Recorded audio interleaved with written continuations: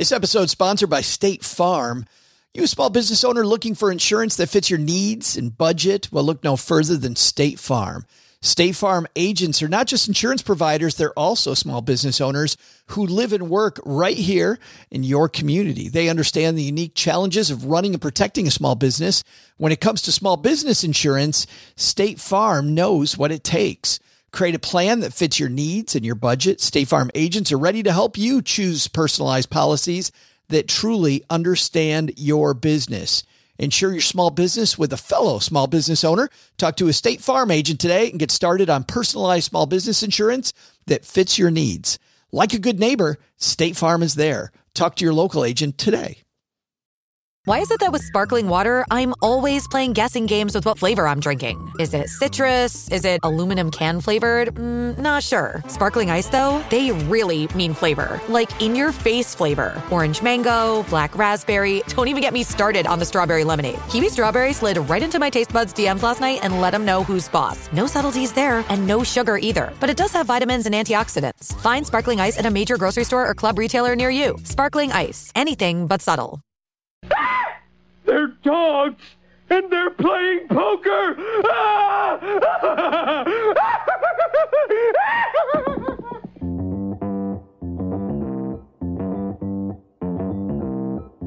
Live from Joe's mom's basement, it's the Stacking Benjamin Show.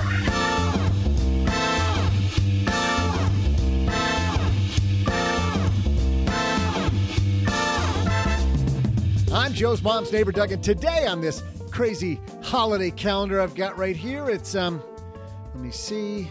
Oh, hey, it's National Rescue Dog Day. Boy, not a moment too soon because we desperately need a dog down here. This cat just sits here staring at me, which is oddly both gratifying and a little creepy. While I work on rescuing dogs here to help rescue your Memorial Day weekend, let's welcome the geeky chef herself, Cassandra Reeder.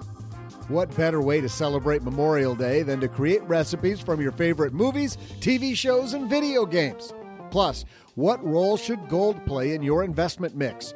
We'll ask State Street Global Advisors Chief Gold Strategist, George Milling-Stanley. We'll share details during our headline segment. And, of course, we'll also toss out the Haven Lifeline to a listener. And don't forget, I'll crown this podcast with some of my amazing trivia. And now, two guys who don't need help learning to be any geekier. No, they got that nailed. It's Joe and O-G.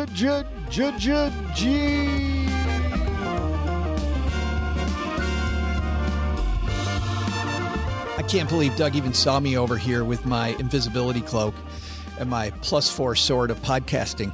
Hey there, everybody. Welcome back to Wednesday on the Stacking Benjamin Show.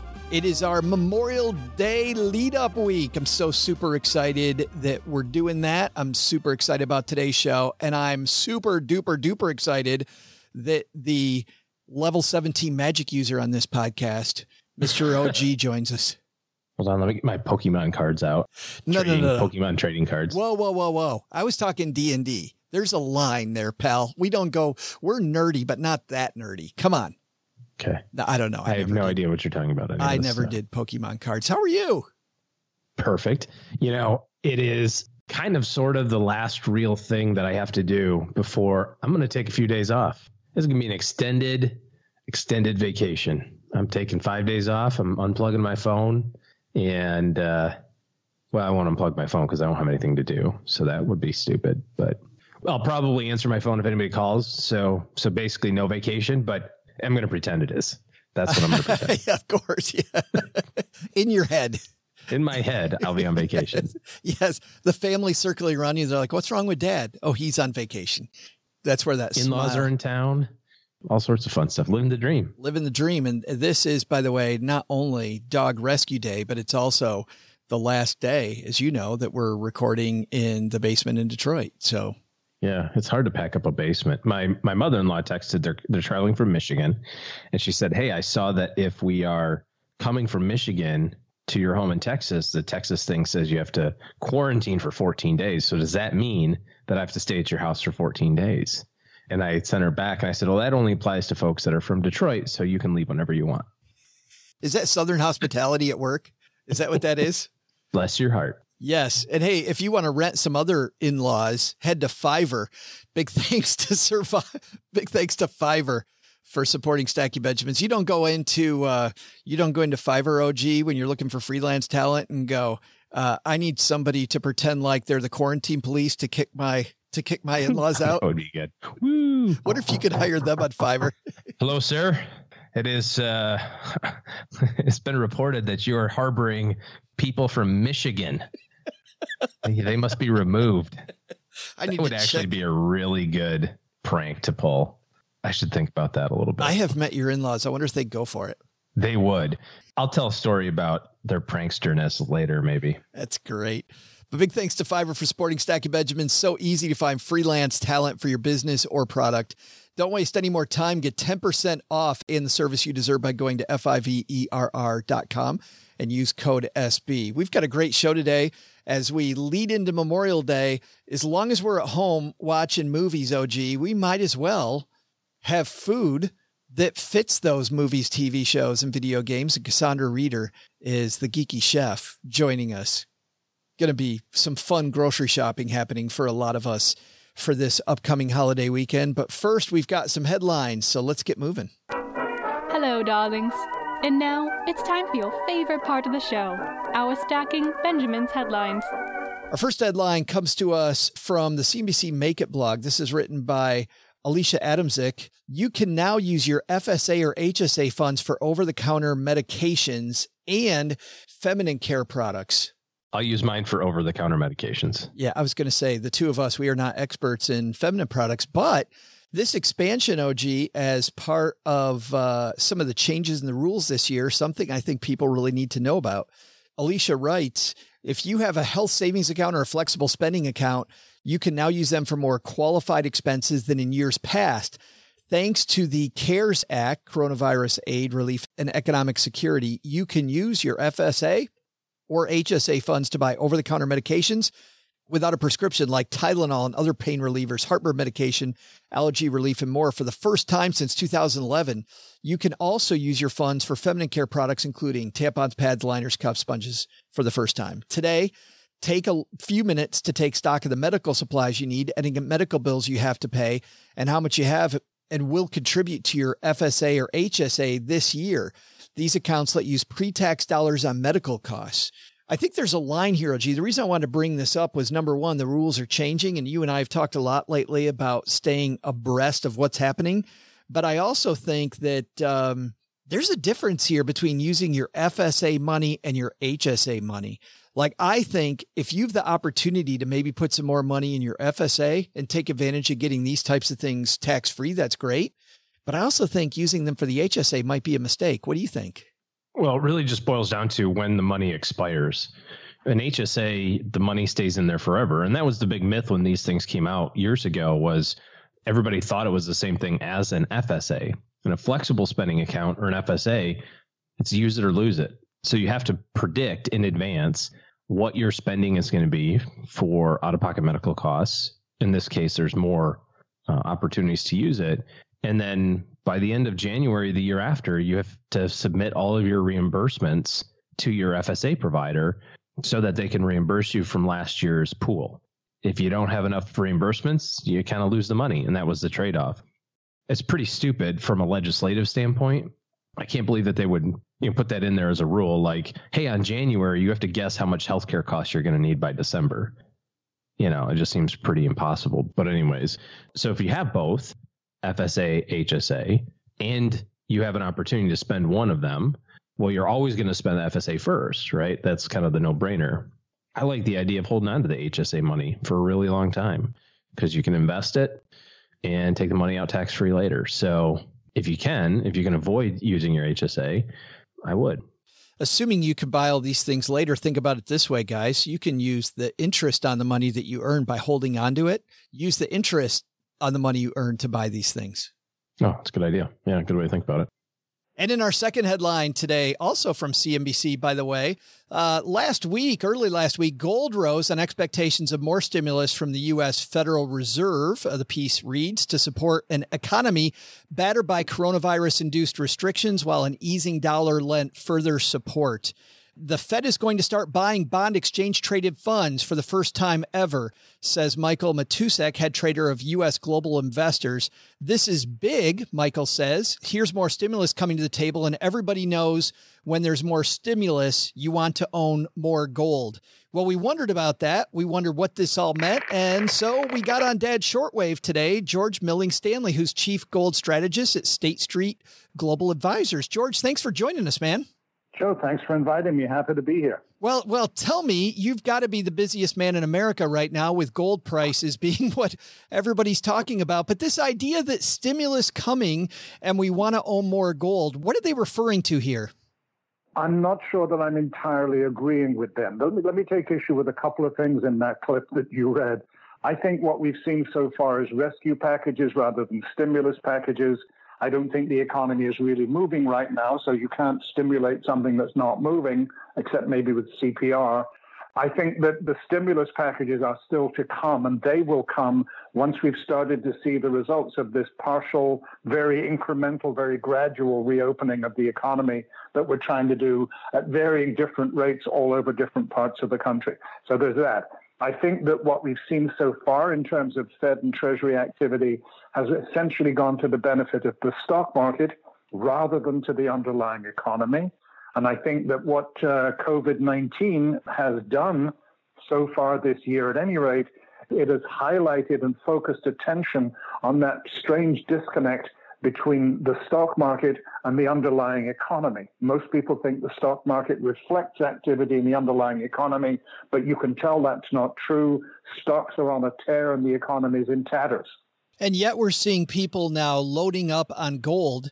Are you somebody that advocates that phrase, loading up on gold, at any time? I think that it is always smart for people to have a strategic allocation to gold.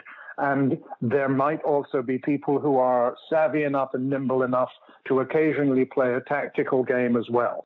But I think gold's benefits principally are as a strategic allocation, long term. It's been demonstrated that a small allocation to gold within the context of a properly balanced investment portfolio can improve the Sharpe ratio of the whole portfolio. That's really where I'm coming from. So I wouldn't call it necessarily loading up. And that carries the implication that what you're talking about is speculative activity, tactical activity. As I say, I think gold's benefits lie in its role as a long-term strategic asset. I want to identify, you and I know what a Sharpe ratio is, but most of our audience doesn't, George. Can you just explain what that means by improving the Sharpe ratio? Essentially, what our research has demonstrated is that a small allocation to gold can help to reduce the risk of the overall portfolio and can help to increase the returns from the whole portfolio.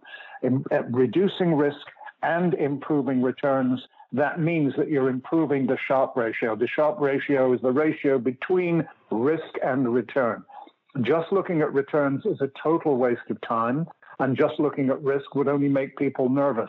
But what you want to be looking at is risk-adjusted returns. That's what the Sharpe ratio equals.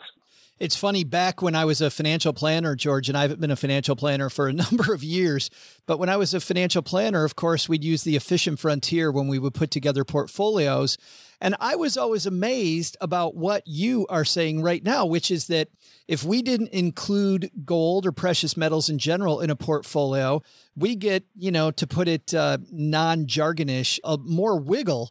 And man, just like a little bit of pepper in your chili, if we put just a little bit of gold or a little precious metal into your portfolio, I found the returns were more even and we saw a little more upside. Yeah, I think that's absolutely right. And that's what our researchers have shown as well. As far as the volatility is concerned, the price drivers of gold are generally very, very different from the price drivers of corporate performance and therefore of the stock market. And they're often very different, sometimes similar, but often very different from the drivers of the dollar or of the bond market, if you like to put it that way. So you have different kinds of risk with gold. And what you are doing, given that these these risks often contradict one another, that by increasing an allocation to gold or establishing an allocation to gold, you're basically getting a different risk profile in the whole portfolio. I think the strategic case is really based on four things, Joe, if I can talk about this. People talk about gold as not having a yield. Well, I accept it doesn't have a coupon or a dividend, but it does have a return in the form of capital appreciation. I tend to start most analysis of the gold market back in 1971, not because that's when I first wrote about it, that would be narcissistic, but because that's when President Nixon actually created the free market in gold for the first time ever by ending the automatic right of foreign governments to exchange their dollars for gold.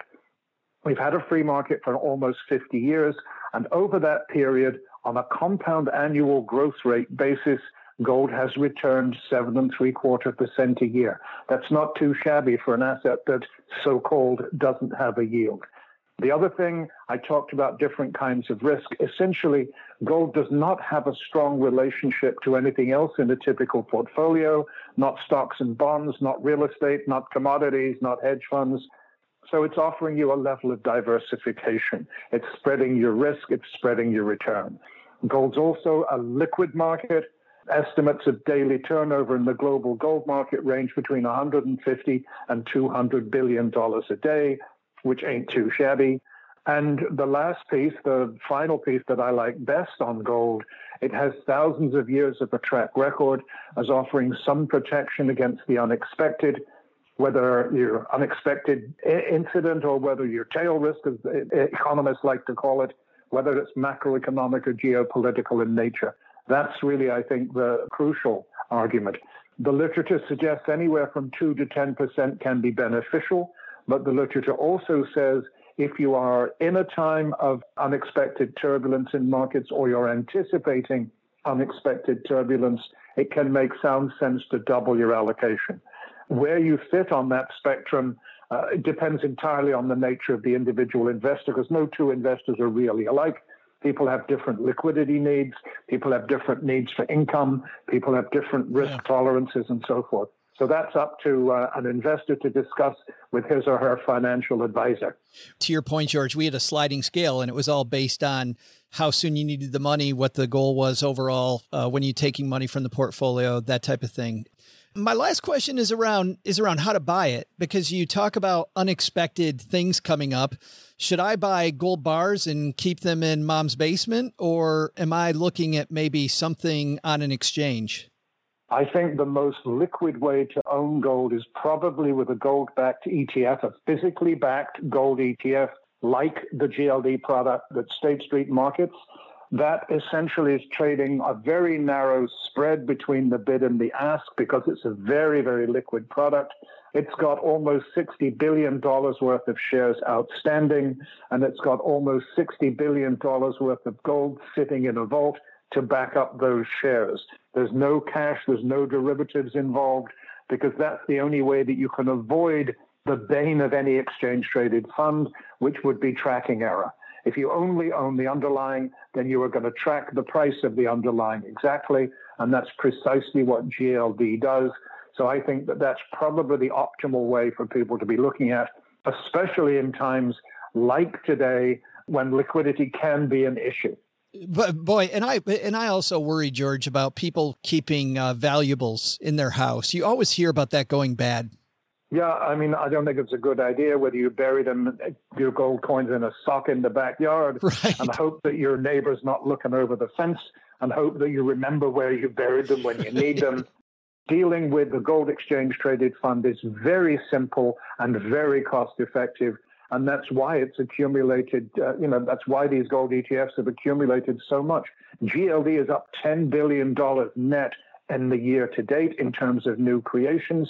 And as I say, it's at almost a $60 billion fund right now. Yeah. That's a pretty creditable performance. Yeah, well, it is a very, very safe place, especially versus, as we were talking about, being out in the backyard. George, thanks a ton for hanging out with us and talking gold for a minute. Is there a place that you have, State Street-wise, a URL that we can send people to where they maybe can get more information? I think probably the easiest place to get information about GLD and GLDM, the smaller product, the mini product, is at spidergoldshares.com.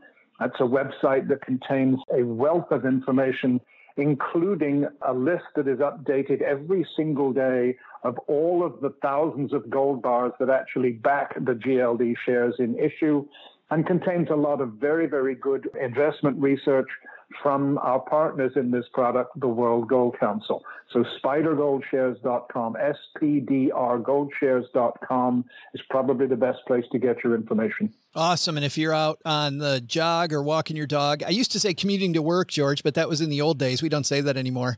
We'll have a link on our show notes page at stackingbenjamins.com. George, thanks a ton again for teaching us a little bit about gold. I appreciate it. Joe, thank you very much for the opportunity. I enjoyed talking with you. I look forward to doing it again sometime. Big thanks to George for stopping by. Oh, gee, I love what George says here about not loading up on gold, but like a little pepper in a chili can a little jalapeno in your in your salsa. Yeah. Really spice it up a little bit. Well, that's a diversifying effect. And unlike what most people say about any investment, everybody thinks is all or nothing. You know, we talk to people who are hell bent on making sure real estate's the driver of your retirement portfolio. It's like, that's a good area. It's probably not the only area. I've had people online accuse you and I of being anti-gold, partially because we just like making fun of Len Penzo on Friday. For people, people new to the show, Len is a great contributor, super smart guy, but he is all about the doom and gloom and precious metal stuff. Yeah, he is. But we just think it's fun to mess with him. We're, though, seriously, OG, I think you and I are more like George, that using something like this and knowing how it works in your portfolio and knowing how it's different in your portfolio, just a little bit of knowledge. It doesn't take a lot to learn this stuff, can go a long way.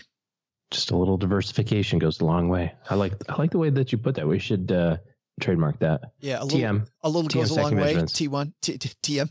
TM. A little goes a long way. TM. A line like that would be like trademarking the word goodbye. TM. Goodbye, TM. You owe me $5. Why? Because you just said goodbye to me. Sorry. That's we have to do it in a different font, though. If you take a word and put it in a different font, then you're more likely to.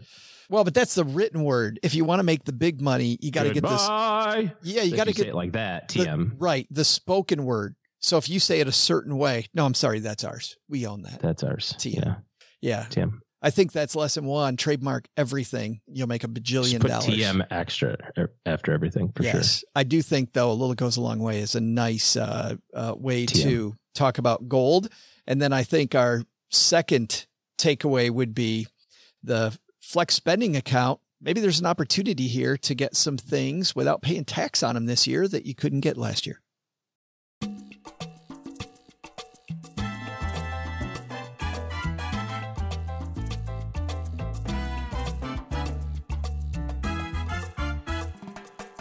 Well, as a geek myself, I'm super excited about our next guest. Those of you that have been with us for a while know that whenever we come up to a big holiday weekend like Labor Day, or in this case, Memorial Day, OG and I love talking about food. There's nothing more fun on a 3-day weekend than thinking about food. 5. And what is, for you, that's right. 5-day weekend, sorry. For the rest of us 3, for OG, 11-day weekend. I've earned it. Cassandra Reeder is one of my favorite people. We started following the Geeky Chef a few years ago, and she's just fascinating how she watches movies, plays video games, sees TV shows, and she sees these things that people eat on these TV shows or things they drink, and she dreams up what that would really taste like, and it's been a part of her blog. Well, of course, now there's a cookbook, there's a bartender guide, but we don't need any of those things, OG, because Cassandra Reeder is going to help you come up with a geeky Memorial Day meal. Let's say hello to Cassandra Reeder.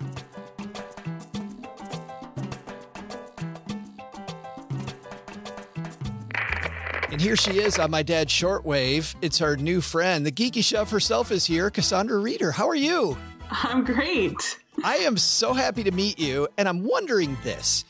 So for me, I have I like to listen to video game podcasts.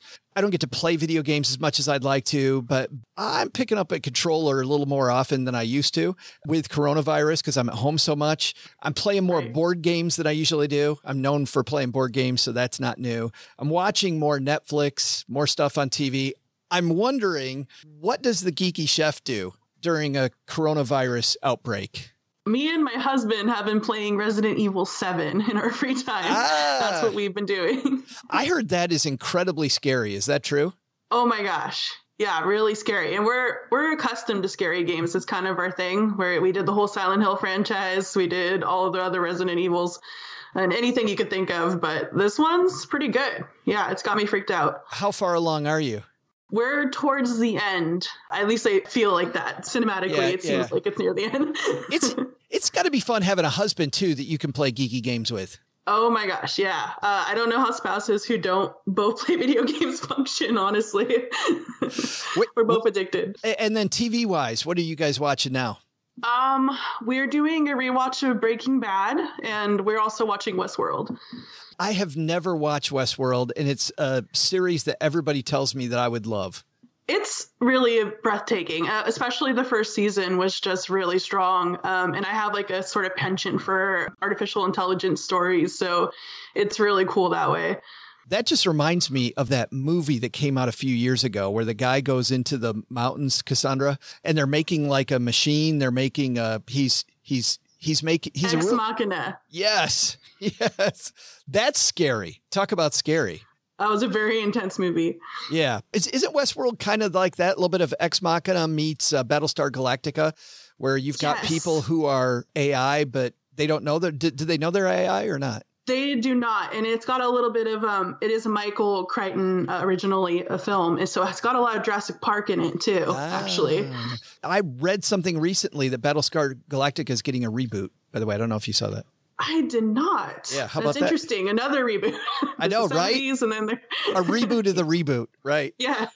How did you get your start when it came to combining geekery and cooking? Because I'm just imagining you one day going, you know what? I keep seeing all these awesome recipes. Somebody should put these two together. Did it start with the website? Yeah, then that's almost exactly how it went down. I was playing Legend of Zelda, Twilight Princess, and in that there's a soup that I was like, there's got to be a recipe online, and there was not. And I was like, you know what? I've been doing this sort of thing my whole life, so I think I'm the person to start this. And that's what I did. That's really cool. When it comes to food, you know, there are a lot of people listening that 2 months ago had no interest in cooking, that today are intensely interested because they're home all the time and they're sick of eating the same thing over and over. When did your love affair with food start? Oh, very, very early. And it's kind of a familial passed down generational thing where everyone was always cooking. So it was right from the start. I would say my first fictional recipe I made, and I made my brother help me when I was about 5 or so, was the tree star from Land Before Time. We made a little like tree star cookie. That's awesome. That was my start. And did it taste good? It was okay. Yeah, nothing to write home about the look. Well, you have something in here too that looks really cool from Serenity. You've got the bar that there was a commercial for, I noticed, and it's all these different colors. You use like food coloring to make this cool oat bar. Do you sit when you watch these movies or these TV shows like Firefly and just look for food? I do, yeah. I mean, especially since I started Geeky Chef, I watch things in a very different way now, where I'm like, oh, can I make a recipe for that? It's got to be, I'm very vigilant. Well, and it's got to be wild now that that Disney has their new Star Wars land open. I would think that you had the blue milk recipe before they did. I'm pretty sure I did. Yeah, I'm pretty sure I did. And you should get a royalty. I did butterbeer before that happened. Oh, did you really? Yeah.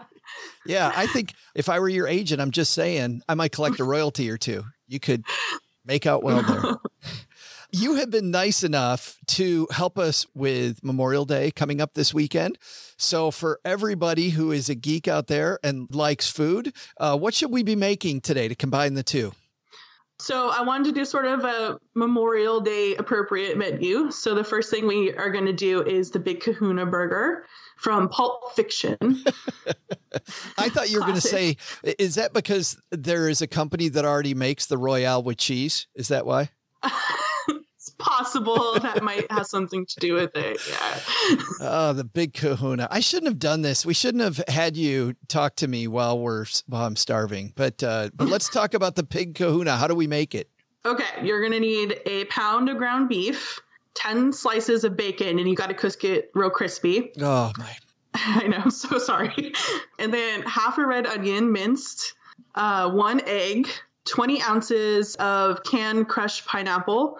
And you want to drain that so it's just kind of pineapple, so no juice.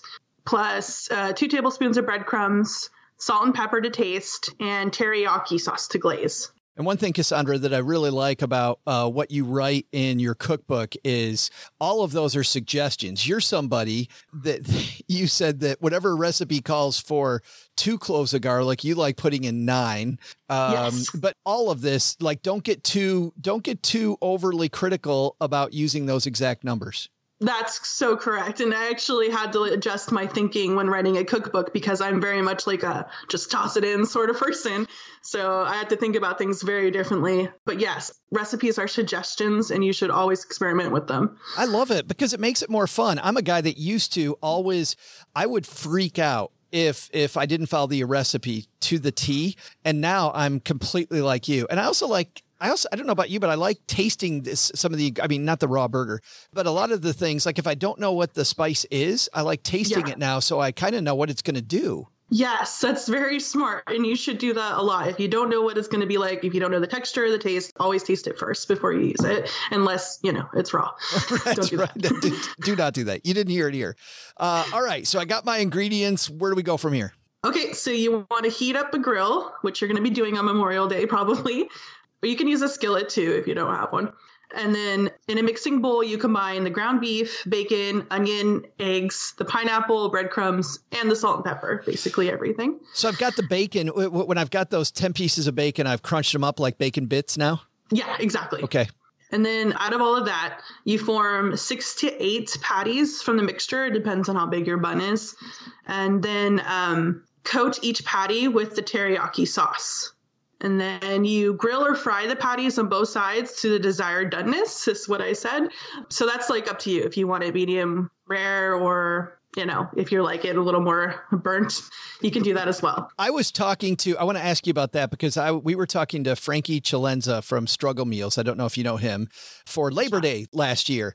And he was talking about the 2 schools of thought when it comes to hamburgers, right? There's the flip it once, and then there's flip it over and over and over. Which camp are you in? I'm someone who can't leave things alone, so I definitely flip more than once. I have to see what's going on the other side, and I flip it over. Well, but it's interesting because he was a flip it over and over guy too, where I had always heard before that, just flip it once. But he even said it's juicier when you flip it over and over and over. That's awesome. I just do it because I'm weird that way. But Perfect. All right. So now it's done. I put it on the bun. Well, before you do that, you want to glaze each one with more teriyaki because you want more of that sort of sweetness. And then you top it with a slice of cheese so the cheese melts on it. And then you can start assembling your burger, essentially, however you like it. And you don't have to, you can do it whatever you like, but if you want it to look more like the movie, you kind of want to be very minimal because it's a very simple looking burger in the movie. And then at that point, I go turn on Pulp Fiction and I watch a bunch of people get killed. Why? Yeah. Why? Enjoying a tasty burger. Yes.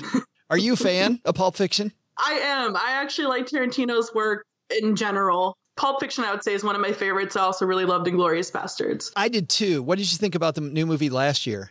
I haven't watched it yet. Oh, that was one of my favorite, not my favorite movie, but that was definitely in my top 5 of last year. So you're going to love it. It's okay. I'm excited. More the same. And Brad Pitt is incredible. You can see why he was up for best supporting actor for that. All right. But you didn't stop there. That's the main event. What are we having with it?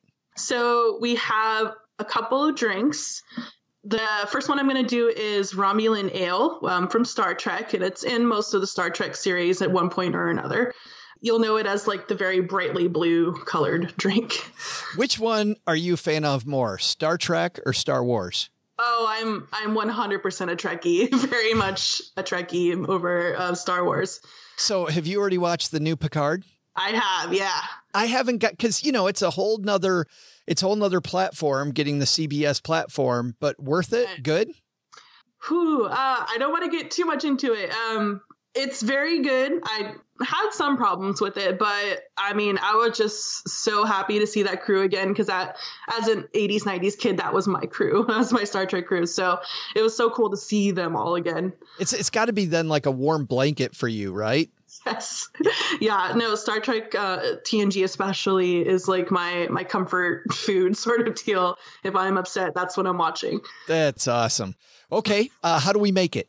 So we have 2 ounces of overproof white rum, and that's going to be super strong. So if you want to do less than 2 ounces, that's also okay.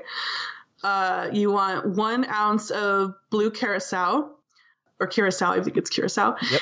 And then 1/2 to 1 ounce of fresh lemon juice, some ice cubes, and 3 ounces of chilled ginger beer.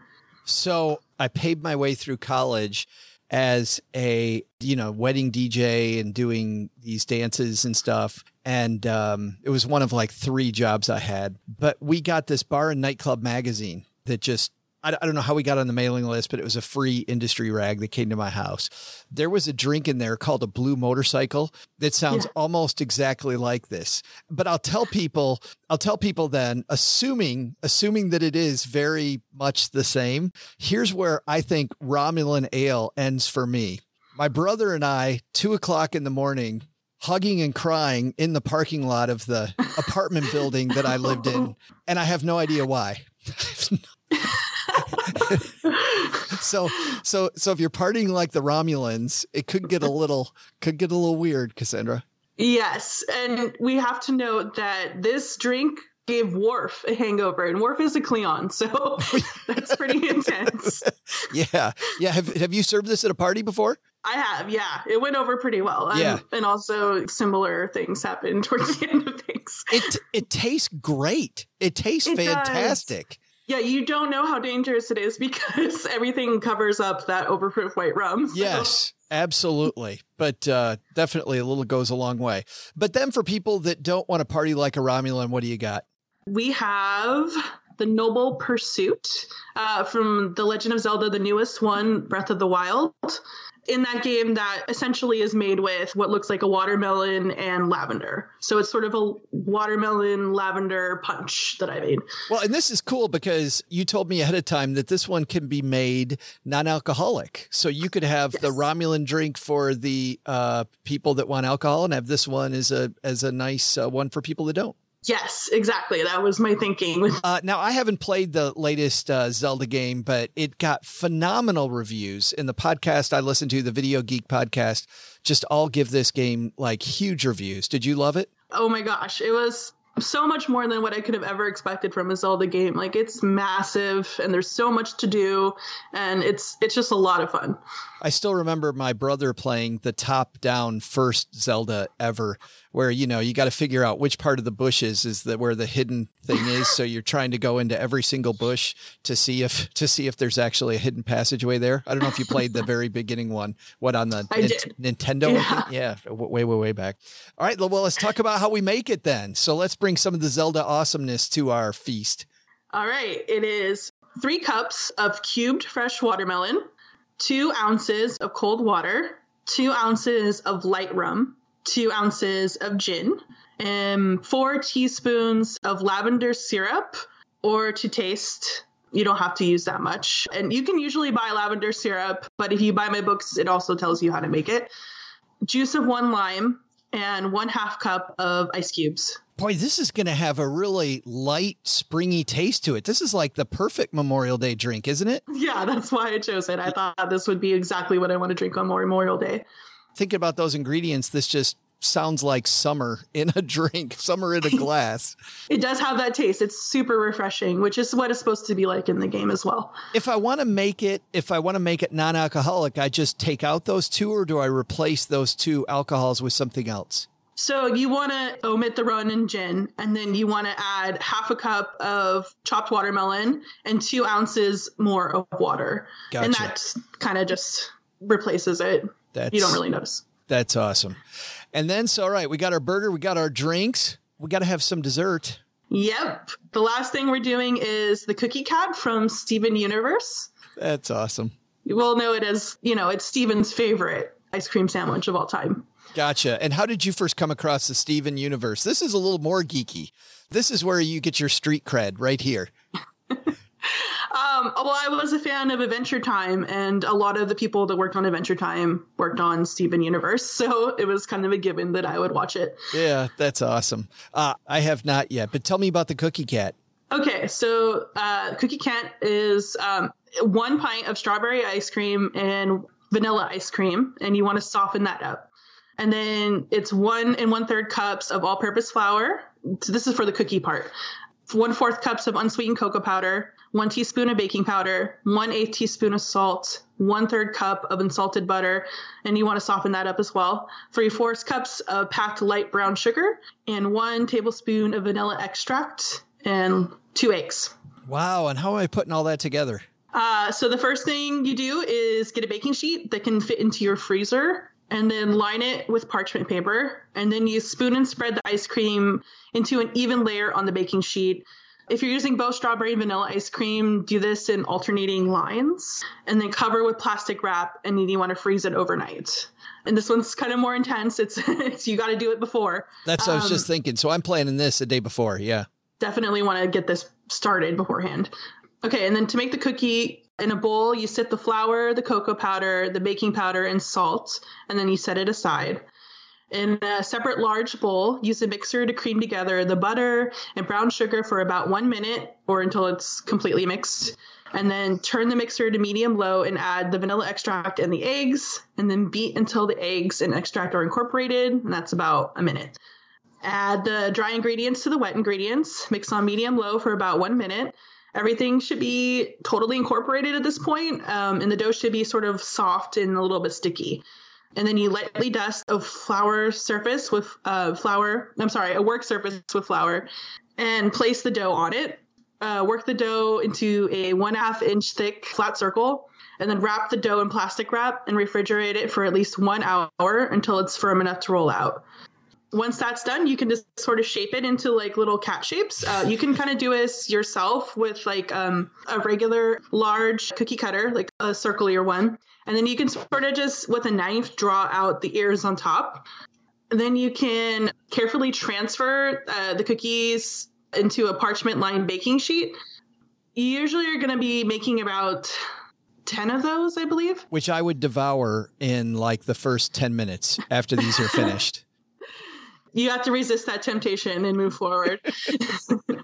So carefully transfer the cookies into the parchment lined baking sheet. I see carefully because it's really easy to sort of like let them droop and they might break at that point. Yep. So then you can gather the scraps and you can sort of keep rolling the dough and make as many cookies as you need. It's going to be like 10 to 16 total, depending on how many cookies you want to make, essentially. So place the cookies in the refrigerator for 20 to 30 minutes. Chilling them will make it so they're firmer and they'll hold their shape. And then preheat your oven to 350 while they're chilling with a baking rack placed in the center. Bake the cookies for 11 to 12 minutes. They'll still feel a little soft when they're done. That's okay because they'll harden up as they cool. Let them cool completely. You don't want them touching ice cream when they're still warm. Once the cookies are cool and firm, get out the sheet of ice cream and use the same method that you did to cut the ice cream as you did to cut the cookies. And then you just basically put the cookie on a plate and then add the ice cream that's also the same shape and then add the other cookie on top. Then just chill them until you're ready to eat them. This sounds like it could be some family fun for people that want to get the kids involved. Absolutely. Yeah. Your kids will have a blast making these. It'll probably be really messy, but they'll have a great time. I think we're all used to messy now. If we're not used to messy yet with all the coronavirus stuff, I don't know when we will be. I am super geeked because you have put all of these and many more into the Geeky Chef Cookbook, which looks awesome. By the way, I have to ask you before I get into what some of these other recipes are. Did you do the pictures too? The photographs? Yes. A couple of them were done by me and my husband, but most of them were done by a professional. His name is Bill Milne. He did a great job. Boy, he did do a great job because everything looks delicious. Those fruity oat bars, fruity oaty bars from Serenity look really cool. The Lord of the Rings lembas looks, I could just eat that right up. Like everything is the cheese buns from the Hunger Games. It's funny because we talk about the Hunger Games. I'm not sure if I want to eat that stuff or not. Like, you would have to feel really guilty because there are people starving. That's and right. then you have this really opulent meals. Yeah, I know. I'm like, I don't know, but that's so funny. You've got not only from those. Let's talk about some of the other places. You've got food from Teenage Mutant Ninja Turtles, from the video game Portal. The cake is a lie, and you actually say early on that the yellow cake, really isn't a lie. It is not. No, the cake is true. The Elder Scrolls. I haven't done the Elder Scrolls Online, but I played Morrowind and Skyrim. I skipped over the one between those that everybody Oblivion. loves. I skipped over Oblivion. That was probably a good call. Yeah. I just wasn't I don't know. I played 50 minutes of it and wasn't a fan. Some Pokemon, Kingdom Hearts, Harry Potter. You've got the treacle tarts. Yeah, that's Harry Potter's favorite. I mean, it's technically a real thing in England, but, here in the States, it's kind of exotic. And by the way, what would a geeky cookbook be if it didn't have the Big Lebowski and the X-Files in it? I don't know. You gotta have those. And I just looked above that. My Little Pony, of course. Friendship is magic. That's so funny. You must have had a blast putting this together, Cassandra. Oh my gosh, yeah, it was so much fun. Yeah. It's called the Geeky Chef Cookbook. I'm sure they can get it at your website, I would imagine, but is it also available elsewhere? Oh yeah, anywhere books are sold. You can, if you do Amazon right now, obviously we're not going into bookstores, but you could do it at your local bookstore website. You could do it at Amazon or Barnes & Noble or just anywhere you would normally get your books. And you also, those drinks come from a companion book, which is The Geeky Bartender. Yes. And looking at this, you've got Futurama, you've got Star Wars, you've got Archer. Of course, I'm a big fan of Bob's Burgers. Who's not a fan of Bob's Burgers? A Clockwork Orange. My daughter just told me she watched A Clockwork Orange, and that may have been the weirdest movie I've ever seen. It's so bizarre. It doesn't make you hungry, but I feel like it needed to be there. It does not. That's funny. Do you have a favorite drink from the bartender book? Oh, I mean, I think I've already done it. I really love Romulan Ale. Yeah. And I really love Shatu Romani as well from Majora's Mask, one of the Zelda games. Oh, that's funny. I was just looking too. I played Monkey Island when it first came out. And of course, you've got Grog. Oh my gosh. Monkey Island was in my formative years. That was kind of like my geek defining game. That was my game. So I had to include it. I was very adamant. They actually wanted to cut it, my publishers. So I was like, no, that's not happening. You can't do it. Yes. You should have had a drink from Star Buccaneers in here. If you have a suggestion, let me know because I'll put it on the site. That's very funny. Speaking of the site, you always have new stuff coming out. What's happening at the Geeky Chef? I'm working on a Witcher recipe right now. Hopefully I'll be done with this soon. It was supposed to be a long time ago, but things got in the way. So that should be coming pretty soon. That is awesome. And we'll link to both the cookbook, the bartender's guide, and the website on our show notes page at stackingbenjamins.com. Well, thanks for helping us make Memorial Day a bunch more fun, Cassandra. I really appreciate it. Thank you for having me. Hey, dog-loving trivia fans. I'm Joe's mom's neighbor, Doug, and I've been totally agonizing over this decision about rescuing a dog. Quarantining has made the lamest place on earth even lamer, like that's possible. And boy, a dog would really spice this place up, So I looked at the dog pictures on the rescue website, and I couldn't decide. They all look so friendly, and they all need my help. So I said to myself, here's what I said. I says to myself, you know what? Screw it. I'm just going to do it. I'm just going to go right ahead and adopt them all. I mean, like all of it, because it is National Rescue Dog Day after all, isn't it? So I called up the place and I said, bring them all over to me right now, right here, right now. So, all right, dogs, all 13 of you are on your way over to spend a great life with the amazing Joe's Mom's Neighbor Doug. We're going to have the bestest time ever. Hey, you got nothing on me, Sarah McLachlan. I mean, maybe they're going to ask me to make some commercial someday. I can just hear it now. It's, I will remember you. Oh, that guy's got a great voice. Wow, I hope he sings some more. All right, the dog people should be outside just right about now with my new friends. But while I'm greeting the van, you should think through today's trivia. The question is, what is the most popular dog breed in the U.S.? I'll be back faster than you can woof. Labradoodle. If it's Labradoodle, I will be just so excited. I see him everywhere. It's about time for the Labradoodle to finally get its rightful place at the head of the pack. I want to know who thought up a Labradoodle. Like, this would be a good idea. You seriously think it wasn't Doug? I mean, Doug's upstairs right now getting a bunch of dogs and bringing them to the basement. So, you know what we're going to need? We're going to need some dog trainers. You know where we go for online help, OG? We head to Fiverr. That's where we go. Finding any type of freelance talent for your project or for your business can be difficult. Sometimes you got to quickly pivot, like I think we're going to have to now in the next probably 2 minutes is important to meet your goal, or maybe an unexpected obstacle occurs, making it impossible to meet your deadline with the size of your current team. So where do you go to find that on-demand right now talent? How much will it cost? How can you be certain they'll deliver? Finding the right freelancer can be time-consuming, frustrating, and expensive. Fiverr's platform helps keep businesses moving with a network of trusted freelance talent. We use them for voice work all the time, but it's not just that. You can use them for graphic design, copywriting, web programming, film editing. There's so many different things that you can have. In fact, it's funny. I was working with a friend of ours, Bo Henderson, on his podcast, and he's like, where am I going to find these people to help me get this stuff together? I said, man, guess what? Fiverr. It's where we always go. You'll find what you're looking for instantly. You can search by service, by deadline, by price, reviews, and more. He was specifically looking for one type of voiceover person. We found them in 30 seconds.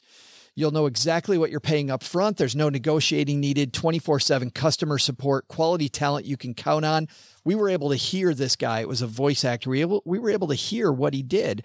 And if they write, they'll show samples of their work. They can tell you what type of projects they've done before. You'll know the whole lay of the land at Fiverr before you hire anybody. And you can look at ratings, buyer feedback, and select the right freelancer based on your budget. I have to say, I can't think of a time with Fiverr where I've been disappointed in the end product. And it's purely the way that I'm able to sort and find the right person that makes it so simple and makes me so sure that the job's going to get done well. So check out Fiverr.com today and receive 10% off your first order by using the stacker code SB. It's super easy. You can find all the digital services you need all in one place at Fiverr.com, code SB. Again, Fiverr.com, code SB. Hey there, trivia fans. It's your favorite animal rescuer, Joe's Mom's Neighbor Doug. And I might have overdone it, adopting 13 dogs. Whoa, hey, Spot, get off the table, man. Come on. Whoa, Rex, not on the board games. Come on, man. Whoa, that was Joe's favorite. And whoa, Roscoe, do not, Roscoe, don't. Not on Joe's computer. Rusty and Scooter. No, get off of there. Hey, that's your brother, Brody. Don't do that. All right, well, yeah.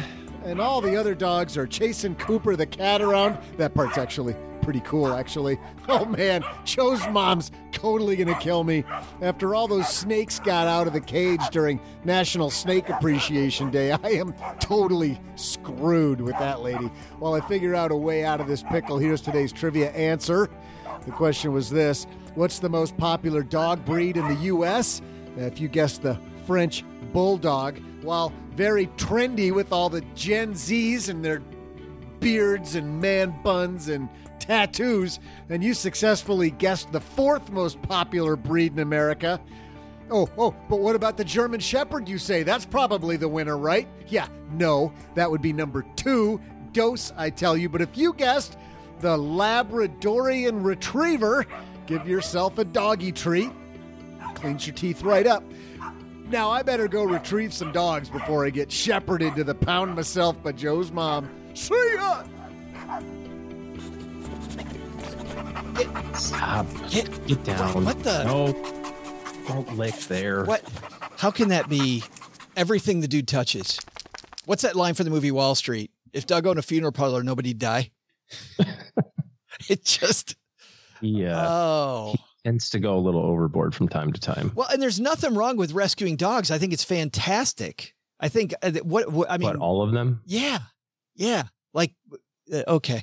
By the way, something that I know what he's going to say. He's going to say, "Oh, how do you eat an elephant? One bite at a time." So we just do one dog at a time, and I did 400. Well, and I got to tell you, I didn't know where this was going to go, but I did know from and you knew too, that this was going to be National Dog Rescue Day, and Doug was all excited that we were going to do something fun. But even though that was a little too far, I have to tell you, I got this cool email right at and this is going to sound like we planned it, and I am dead serious. We did not plan it. It's the first OG you're hearing about this, but I got this cool email from Trevor, who listens to the show, who's with the ASPCA. How about that? Isn't that cool? And he asked me, he said, and I even told him, I said, what great timing. Of course, now he's going to hear the show and he's going to turn us into the, is there like dog protective services? I hope not. I hope not either, because this may end poorly, and I hope not. But anyway, for those people that don't know what the ASPCA is, that is organization helping protecting animals. You can donate at aspca.org. But the reason he reached out to me, OG, is, and I want to talk about this for a second, that there's sometimes financial advisors that have clients that are wondering about charities to be involved in, charitable organizations to be involved in. Here is another very worthy cause. And I found, by the way, when I was a financial planner and I started looking for a charity to get involved in, and because I'd have clients ask me, they're like, you know some good organizations. And I thought, I don't know. Like, I seriously don't. I felt bad that I didn't have any real strong feelings about anything. But you know what I did? I went out and I got involved at that time with the Arthritis Foundation, another fantastic organization. And it was through the process of actually getting my, quote, hands dirty by getting involved and going to meetings and helping them put on events and stuff that I then got passionate about it. So anyway, Trevor had just written me right after we knew that this day was coming.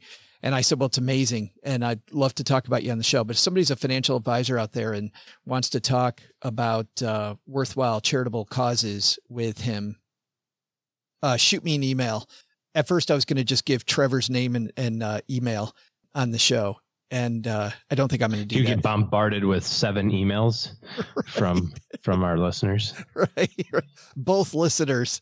Basically, you don't want him to know how few people listen to the show, or you shoot me an email if you're a financial advisor, and I will get you hooked up with Trevor, who you can help some people find a great organization, and he can help people too. So, all right, cool.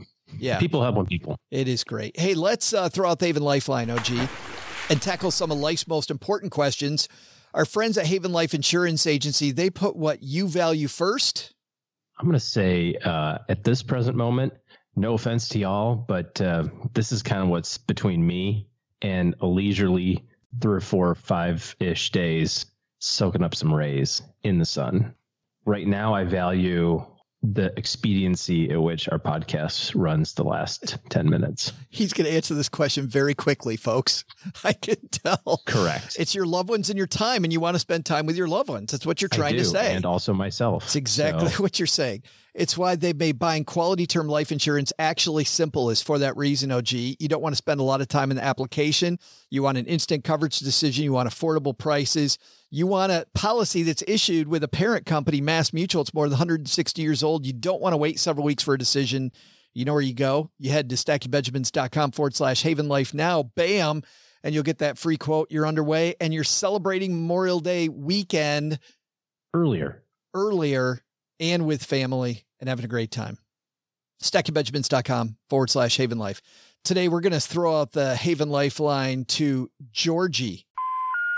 Hey, how's it going? I'm Georgie from Los Angeles. I haven't really listened to Stacking Benjamins. I'm from Money Tree Investing Podcast. I listened to that from 2014, heard like the first 120 episodes while I was driving in my car. But I just remembered, I don't know if it was you, Joe, who said it, but by the way, huge fan and one of my earliest influences on getting into investing. Anyways, I remember you were talking about gold, and I think it was your quote that gold is 6 times more volatile than the market. I was trying to find like sources for that, and I couldn't find the original episode because I'm being called out in YouTube comments, and I couldn't find that original source to like defend that statement. Any help or insights, or if you expanded that since then, or maybe gold isn't as volatile as it was back then. But yeah, let me know anytime, and thanks for everything that you do. Ultimately, the question is gold 6 times more volatile than the market, and what sources can back that up? Thanks. And I did try Google, and it was a labyrinth. Always try Google first.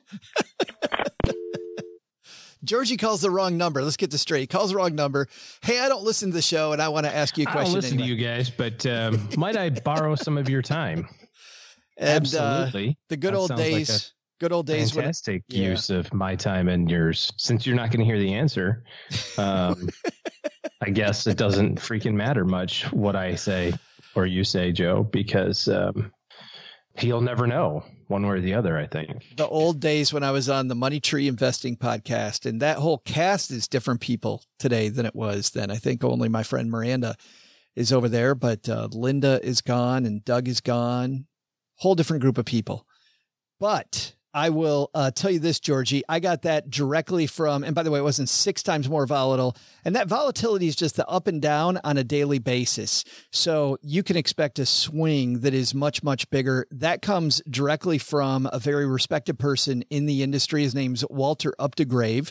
It came at the time from a piece that he was in Newsweek. I went back right now and looked for that, and I think that the link is long covered up. But what I did find, though, and I found this on, I don't use Google. I've said this before, and go ahead and make fun of me, but I use Bing. I don't use Bing because my kid works for Microsoft. I use Bing because of the fact that they actually pay you to search, and I have to search all day long. So I end up making, I don't know, 15 or 20 bucks in Amazon free credit for stuff that I use around the holidays just for search. But when I did a search, I found all kinds of things, Georgie, that shows you, it doesn't give you the exact number that I use, or which is directly from Walter, but it does give you all kinds of evidence. And in fact, if you go to what George talked about today, ticker symbol GLD, and you take a look at the volatility swings of that versus the S&P 500, go to Morningstar.com. You'll also see a lot more volatility with that gold index. So anybody that tells you that gold isn't volatile, which I think, oh, gee, that's like the slam dunk. It's that easy volleyball setup, you know? You're looking for bump set spike. Yeah, that's exactly what I'm looking for. But it's all over the internet. It is all over the internet. I go to Morningstar.com, compare GLD with, SPY, IVV, any of those. Heck, VTSAX. Just go compare any of those regular stock market indexes, whether it be total stock market, S&P 500, Dow Jones, any of them versus GLD. And you're going to see what I'm talking about. So the biggest problem with gold, and George referenced this, is when it goes, it goes. And when it doesn't, it doesn't. And predicting when gold's going to take off is also a conundrum. So even without the 8 times more volatile, plenty of other evidence around gold's volatility. Talked a lot about gold today, OG. It's shiny. Are you looking stuff up or just surfing the internet? I'm trying to provide you some cover on your answer, and I can't. Now, I do understand, Georgie, if they're looking at long-term volatility. Walter wasn't talking about long-term volatility. Over the long term, the standard deviation of gold versus the stock market, not a heck of a lot more volatile. In fact, I'm looking at it right now. standard deviation of 21.44 for the gold category versus 17.18 for the S&P 500. So more volatile. But Walter wasn't talking about that, OG.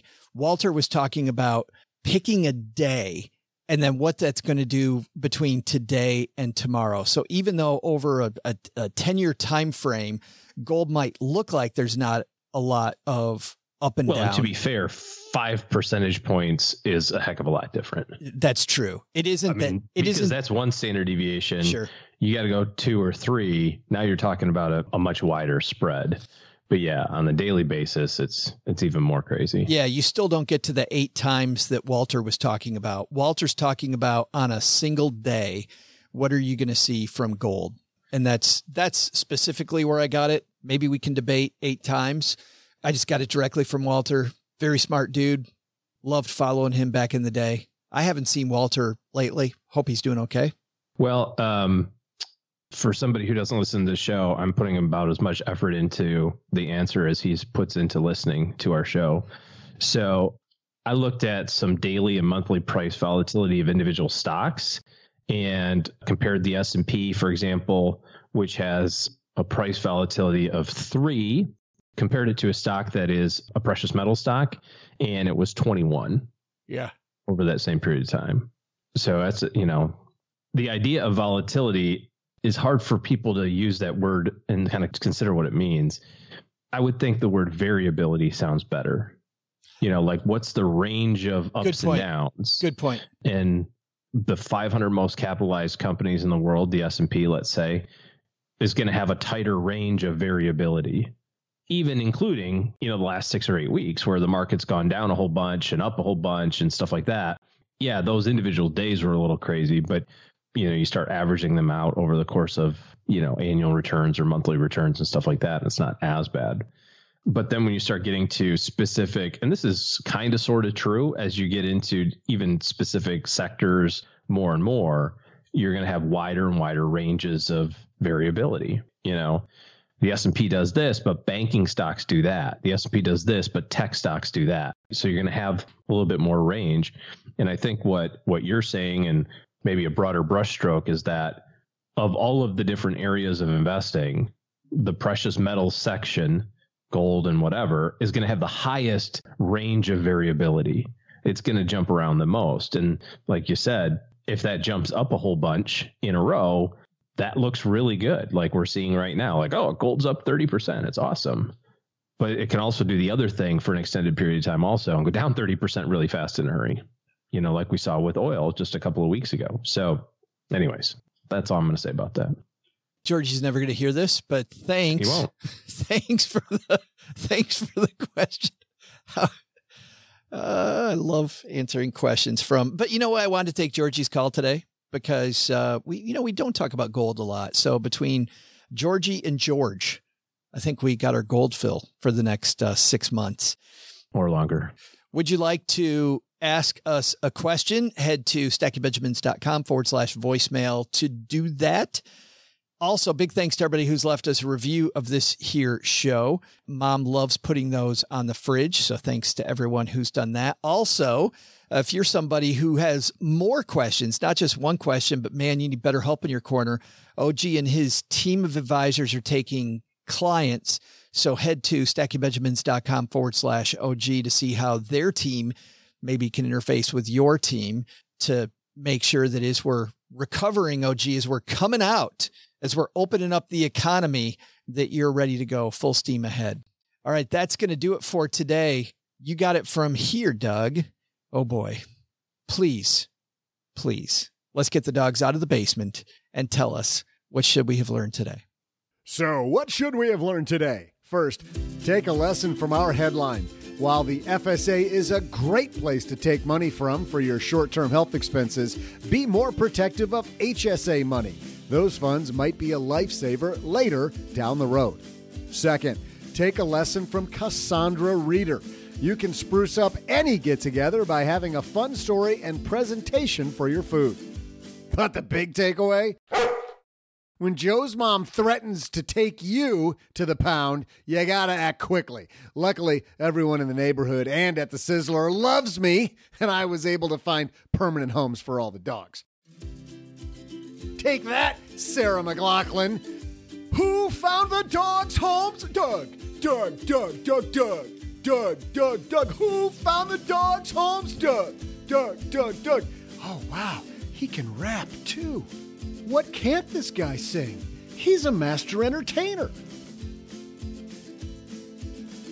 Big thanks to Cassandra Reeder for joining us today. You'll find Cassandra at geekychef.com, and you'll find a link to her book, The Geeky Chef Cookbook, on our show notes page at stackingbenjamins.com. Big thanks also to George Milling Stanley from State Street for stopping by and talking gold. Turns out there's gold in those portfolios. Visit ssga.com for more on using gold and other investments in your portfolio. This show is created by Joe Saul-Sehy, produced by Taylor Stevens, and engineered by the amazing Steve Stewart. Online, visit us on Twitter at SBenjaminsCast or on our Facebook page. I'm Joe's mom's neighbor, Doug, and I really thought doing these credits completely naked would have been a lot more fun than it actually was. SB Podcasts may receive payment on the show from sponsors and guests in the form of books, giveaway items, discounts, or other remunerations. That's a big word. There's no way you take advice from these dorks, but like Joe's mom always says, don't take advice from people you don't know. This show is for entertainment purposes only, and before making any financial decisions, consult with a real financial advisor. Hey, want to help out some pets like I did? A great place to start is with the ASPCA. Visit aspca.org for more.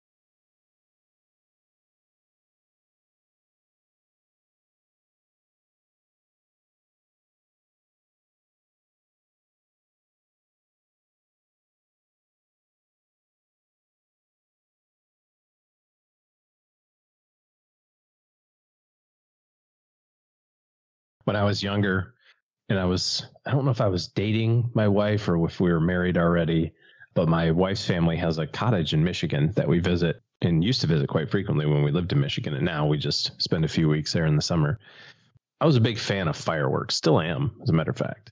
So I'd stopped in, I don't remember where, Indiana or something, and picked up just a boatload of fireworks when, they were kind of on the illegal side. And here we are launching fireworks into the lake, these big giant things. And Lissa's dad and grandfather get the bright idea that it's time to teach OG a little lesson. So it's me and my brother-in-law / future brother-in-law, I don't know, depending on where they were in their relationship at the time. And so we're out there just having a heck of a time, drinking beer and launching fireworks. I mean, just what a fun way to spend a summer evening. And my wife's grandfather had a flashing police light. And there was quite a distance from the lake to the garage. You couldn't see it. And so he just plugged it in the garage and just opened the garage door. So you just saw this blue light every so often. And it scared the bejeebus out of me because we got this whole big bag of fireworks, just this huge thing. And my brother-in-law and I are looking at each other going, you hold it. No, you hold it. No, I'm not going to hold it. You hold it. So how are we going to get in trouble? Who's getting in trouble? What's going to happen?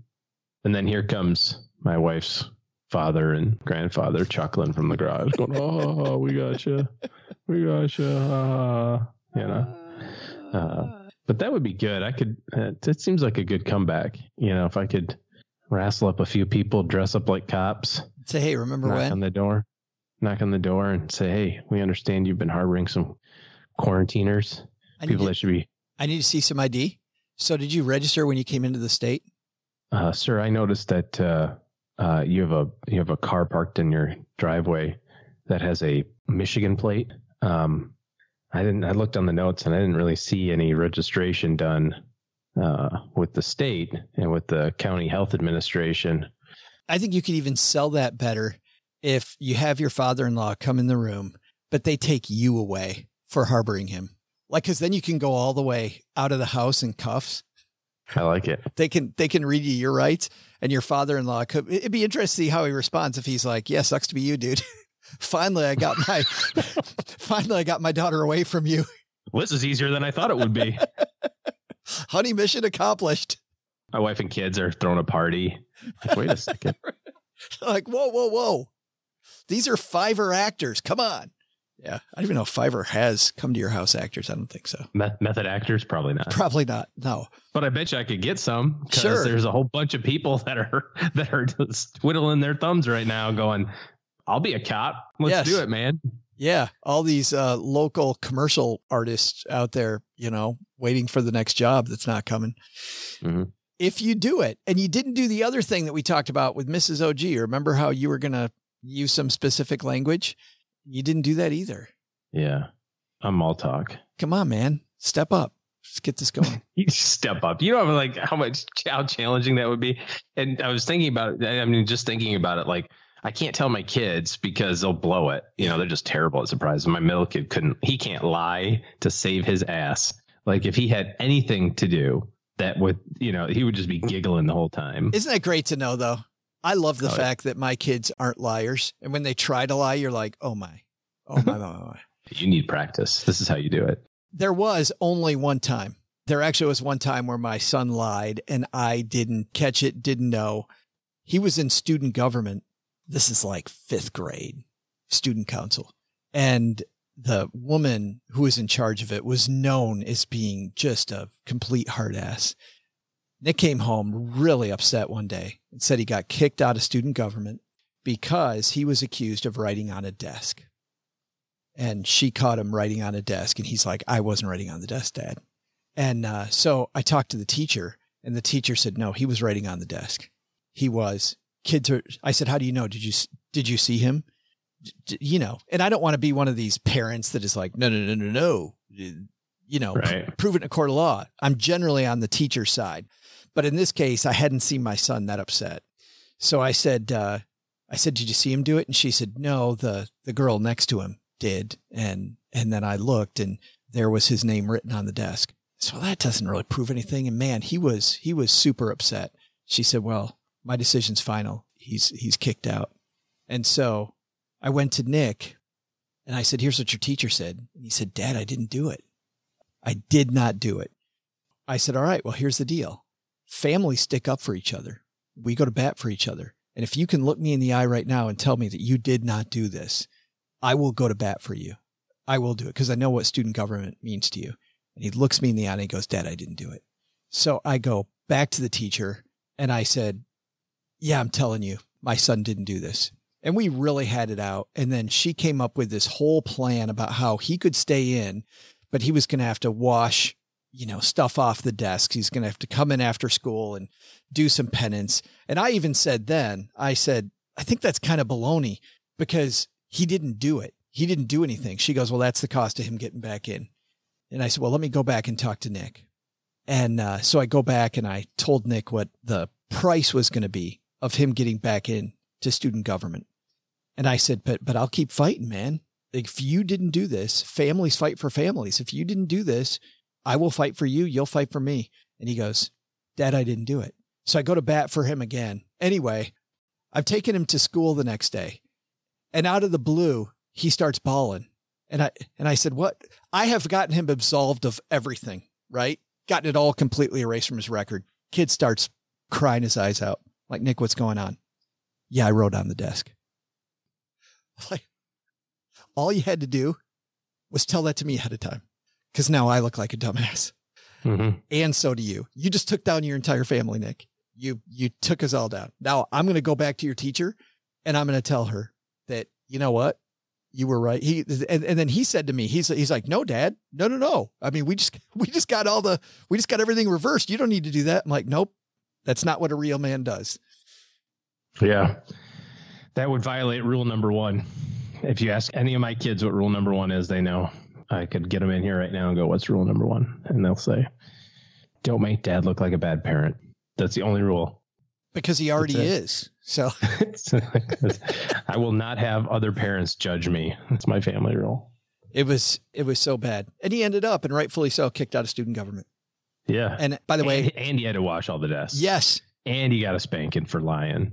And he got his mouth washed out with soap for being I don't know about all the child abuse stuff, but I can go with the first couple there. Well, Stackers, the show might be over, but the celebrations are just beginning because it is Military Appreciation Month, and I want to celebrate people like my brother-in-law, Eric, who is such a giving person. Eric will do just anything for you. And as a Marine, you can see that his time in the military taught him to be a guy who gives to his community, gives to his family, and is always there when you need them. This Military Appreciation Month, Navy Federal Credit Union wants to celebrate members like Eric who go above and beyond. Navy Federal offers member-only exclusive rates, discounts, and tools to empower their members and help them reach their goals. Navy Federal's employees are part of the community they serve. Many of them are military family members, reservists, or veterans, and all branches of the military, veterans, DOD employees, and their families are eligible for Navy Federal membership. In fact, there are so many resources on the Navy Federal website, resources like Best Cities After Service to help veterans transition to civilian life, and Best Careers for Military Spouses to support military families. Visit NavyFederal.org/celebrate, and you'll see all of their Military Appreciation Month offers and other Navy Federal offers. Navy Federal is insured by NCUA, Equal Housing Lender.